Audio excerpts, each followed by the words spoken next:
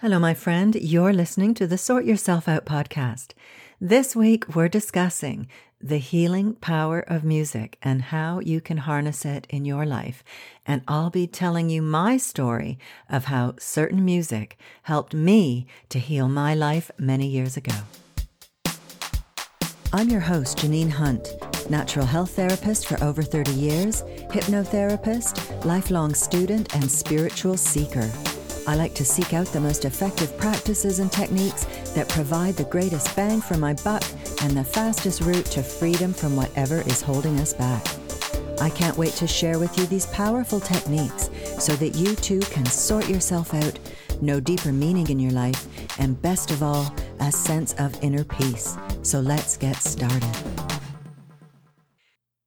Well, hello there, and thank you so much for joining me today. Have you ever heard that listening to music can make you smarter or help you study or learn faster, or that it aids mental development? Well, this may sound fanciful, but it will come as no surprise to you that music can have an enormous effect on your mood and well-being. You know how you feel when you hear one of your favorite songs and it instantly lifts you up and brings you joy. You might want to jump up and dance, or it might even spark a memory of being in a specific time and place with specific people and certain things going on. And it's just amazing how music does that. So I don't know for sure if music can make you smarter, but I do know that music, very specific music, was instrumental sorry, had to do it, in healing my life. So here is my personal musical healing story. Years ago, when I quit drinking, I felt like in the act of quitting drinking that I had solved my problem. But really, it was just the beginning of a whole load of other problems that was really a long road to healing. Basically, when I no longer had booze in my life, I realized that I was just full of self-hatred and shame, mainly related to the boozing. But it was masking these terrible feelings of shame and hatred, and that I'd feeling like I'd wasted my life. So without the booze glossing over everything, I felt raw and ripped open.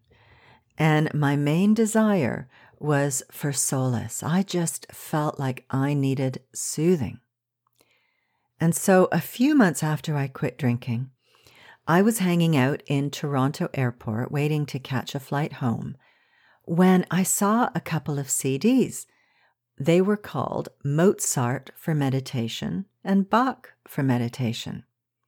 Now, I have never been one to listen to classical music before, but I felt drawn to these CDs, so I bought them.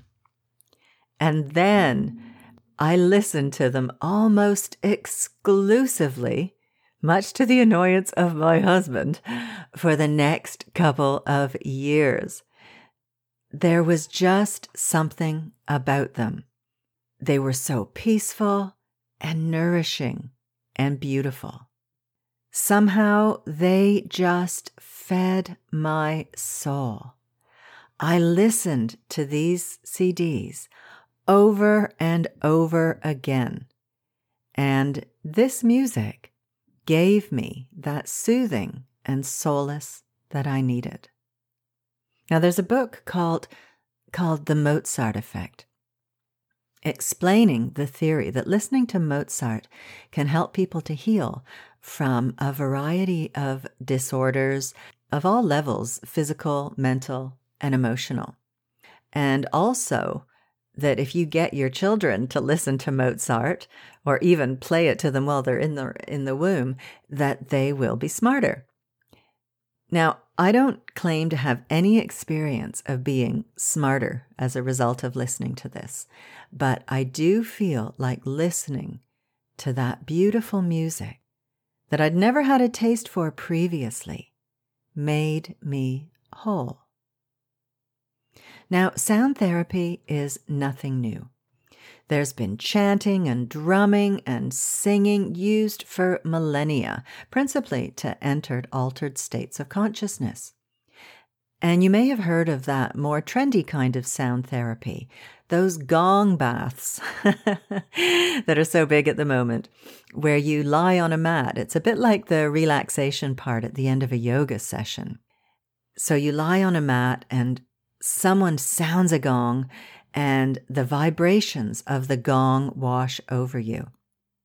Now, I experienced something similar to this myself recently when I was on holiday last year. I dragged my husband to a little crystal shop in the town of Cognac, and the owner there had this massive singing crystal bowl in the shop. It was maybe 2.5 feet wide and about a foot deep, and she played it for me, and it was absolutely amazing. The vibrations of the bowl radiated out and just filled my being. The vibrations were tangible. I could feel them rippling through my body. So there's some really interesting research about music that I'm going to talk about now. And it's by Dr. David Hawkins, and it can help us to understand music's healing power. Dr. David Hawkins was a renowned psychiatrist, medical doctor, professor, spiritual teacher, and researcher. His foremost contribution was the map of consciousness, in which he calibrated the levels of consciousness of basically everything you can think of. He calibrated the levels of consciousness of emotions, of statements, of music, of people, ideas, everything but the kitchen sink. So the scale works on a level of 1 to 1,000. And lowest on the scale, we have a virus at 0 or a bacteria at 1. And the highest was 1,000. And that was the level of spiritual avatars like Buddha and Jesus. So this is like the highest level of consciousness that humans are capable of attaining. So generally speaking, the scale of consciousness has 3 major zones: levels 0 to 200, 200 to 500, and 500 to 1,000. Anything below 200 are negative emotional and consciousness states where people tend to be unable to take responsibility for themselves and their actions. And basically, it's about acting without integrity. Starting at level 200, which is the level of courage, and progressing to 499, are the levels of integrity and progressively increasing levels of positive energy and thinking and reason. And consciousness level 500 and beyond are the levels of love and peace and enlightenment. So Dr. David Hawkins calibrated these levels of consciousness using a technique called muscle testing or kinesiology. You may have heard of muscle testing associated with allergy testing. The idea behind it is that we are all connected to the field of consciousness from which all life springs. As Dr. Hawkins says in his book, Truth versus Falsehood, consciousness is the unlimited, omnipresent, universal energy field, carrier wave, and reservoir of all information available in the universe. And more importantly, it is the very essence and substrate of the capacity to know or experience. The field records or imprints all aspects of life in minute detail. And this aspect is known as the Akashic Records. Anyhow, using muscle testing and the body's connection to this field of consciousness, we can get answers to questions that the conscious mind does not know. So, in the presence of truth, say a statement, or in our case, a piece of music above the level of 200 on his scale, the muscle will test strong. Anything below 200 will test weak or untrue. So Dr. Hawkins tested all sorts of music, the energy of music, the levels of consciousness of the composers, and interestingly, Mozart and Bach were among the highest tested, calibrating at 540 and 530 respectively. So here's a quote explaining this calibration. The energy of classical music has a very positive impact on later behaviors and learning capacity and increases the level of consciousness. It results in more advanced development of neuronal connections and patterning. Interestingly, it also results in higher mathematical capability and transitioning from lower to higher mind. The exposure to classical music in childhood and early life results in attraction to peace, truth, and beauty, and aversion to violence, falsity, and gross vulgarity. And interestingly, he also talks about other kinds of music like gangster rap, punk, and death metal. And they had very negative effects on the human energy field. And they calibrated between 35 and 95 on his scale of consciousness. And about these kinds of music, he said, at lower calibration levels, music becomes predominantly sensationalistic and celebrates the lowest elements of humanity by glamorizing rape, criminality, violence, death by hollow point bullets, and other extremes and excesses of brutality. So I found that quite interesting. I'm sorry if you're a fan of any of those kinds of music, but it's about the ideas that they are glorifying and the effect of that music on our human energy field. Now, here's a quote where the Tibetan master is advising one of the disciples that he advised in Discipleship in the New Age, Volume 2 by Alice Bailey. So in this book, he says, how can I help you to bring the power of your loving, intelligent soul so that it can release your personality from its fever and bring about an ordered quiet in your life? One of the major linking and blending processes is the creative work of music. I would suggest to you that you bring music into your life far more than you have hitherto done, particularly orchestral music. The effect of blended instruments and broad sound productions upon your personality will be to break down the opposition which it presents to soul contact and impose a different note and key upon your life. You are on the verge of release from the struggle of the past and can enter upon a more constructive and happier phase of living if you permit music to play a major part in your life rhythm. Choose only the best music, such as that played by the great symphony orchestras. God created by the power of sound, and the music of the spheres holds all life in being. The soul, on its tiny scale, can create the new man by the power also of sound, and a musical rhythm can be usefully imposed upon the personality life by the disciple.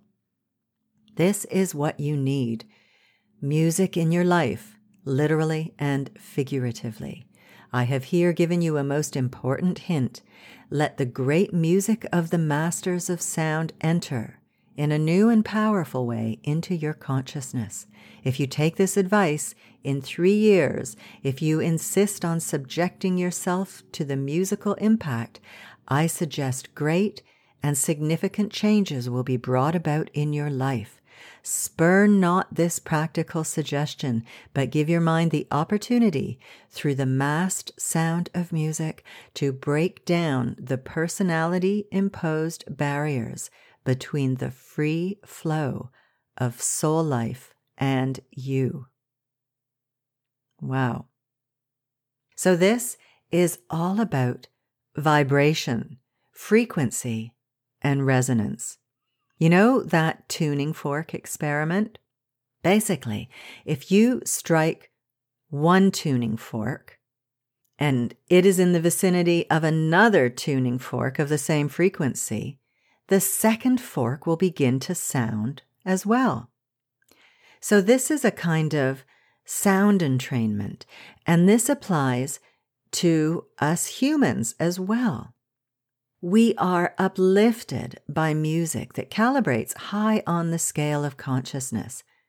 And it's also kind of like that phenomenon of spiritual transmission, another kind of entrainment, where students in the presence of their enlightened guru are enabled, albeit usually only briefly, to experience the guru's higher level of consciousness just by being in his or her presence. So I find that fascinating. And so I think that that's what's happening with sound healing and with the way that I experienced healing via listening repeatedly to my Mozart for meditation and Bach for meditation CDs. That music just had such a beauty to it. It literally lifted my soul.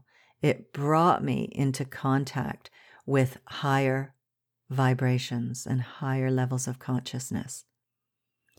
So I want to talk about another couple of ways that we can all better use sound healing.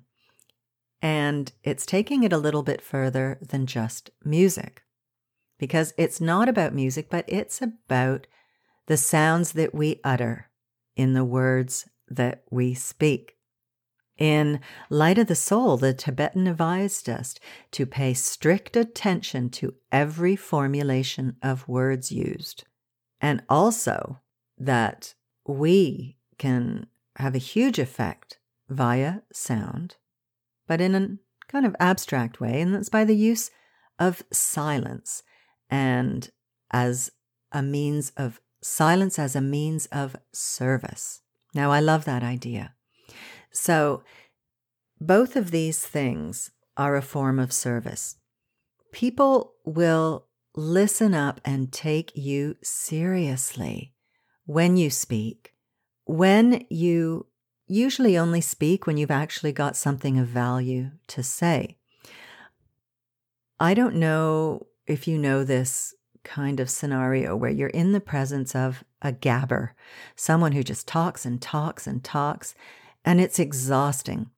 So when you manage to get control of your thoughts, and this is then expressed outwardly in the way you speak, you are really doing the people around you a favor. It's a service. You know, people will sit up and take notice when you do speak because you're not in the habit of just blabbing mindlessly. And the same thing with silence. Silence is a service because you manage to control your mind to the extent that you can be with someone and maybe something pops into your mind that you could say. And then instead of saying it, you decide that it would not be helpful to the other person or that maybe it might have a hurtful quality to it. So you choose not to speak. So this is like a gift to everybody around you. They will be grateful for your ability to listen to them with patience and to not be trying to constantly butt in with your own thoughts. You give them the space to speak. You show that you're available as a listener. And people love that. People love feeling that they are being heard, that they are being recognized. They are going to feel like you are giving them a little piece of healing in that moment, just by patiently listening. So when you talk mindlessly, you drain people. You know, it's hard being in the presence of a babbler. It really can be exhausting. So by your own capacity to pay attention to the words you use and also the wise use of silence, you are a healing presence. So I just wanted to pass on that other little way of how we can use sound that's different from music as healing. Okay, my friend, I'm going to leave it there for today. But I just want to give you a little something to ponder. And this is a quote from Esoteric Healing by Alice Bailey. And it just gives us a nice idea of where all of this is heading. So here's the quote. Music will largely be used by the healer to bring about a cure or to facilitate the process of death or departure. Healing by the means of sound will be one of the first healing unfoldments to be noted at the close of the next century. Neato. So that gives us a glimpse of things to come. We don't know much about the use of sound or music in healing right now, but it is destined to become one of our main healing modalities in the future. So I really hope that you've enjoyed this mini exploration of the healing power of music and sound, and that you'll look into bringing more of this into your own life, whether it's listening to some classical music or even just playing some music that you love and that brings you joy and that just gives you a little bit more insight into how that's happening. If you are interested in learning more deeply about all of the fascinating topics and practices that we talk about in the Sort Yourself Out podcast, then why don't you go and sign up to the waitlist for my upcoming Inner Circle membership? Go on over to theinspirationcloud.com/membership to get on the waitlist, and I will keep you in the loop. Okay, my friend, that's all for today. Thanks so much for spending your time with me. I really do appreciate it. So take care, and I'll see you next week. Thanks so much for listening to the podcast. I really hope you found it helpful and full of uplifting ideas that you can put into practice in your life. And if you have, chances are your friends and family will too. So please share it with them on social media. You'll be helping them to sort themselves out, because I bet you think they need it, right? But seriously, you'll also be doing me a huge favor, and I will be eternally grateful for your generosity. It would also be lovely if you would leave me a review on iTunes, preferably a nice one, please. And don't forget to subscribe to the podcast while you're there. If you have any questions or would like me to address a certain topic, I'd love to hear from you. You can email me at info@theinspirationcloud.com. Have a good one, folks. Thanks again, and I'll see you next week.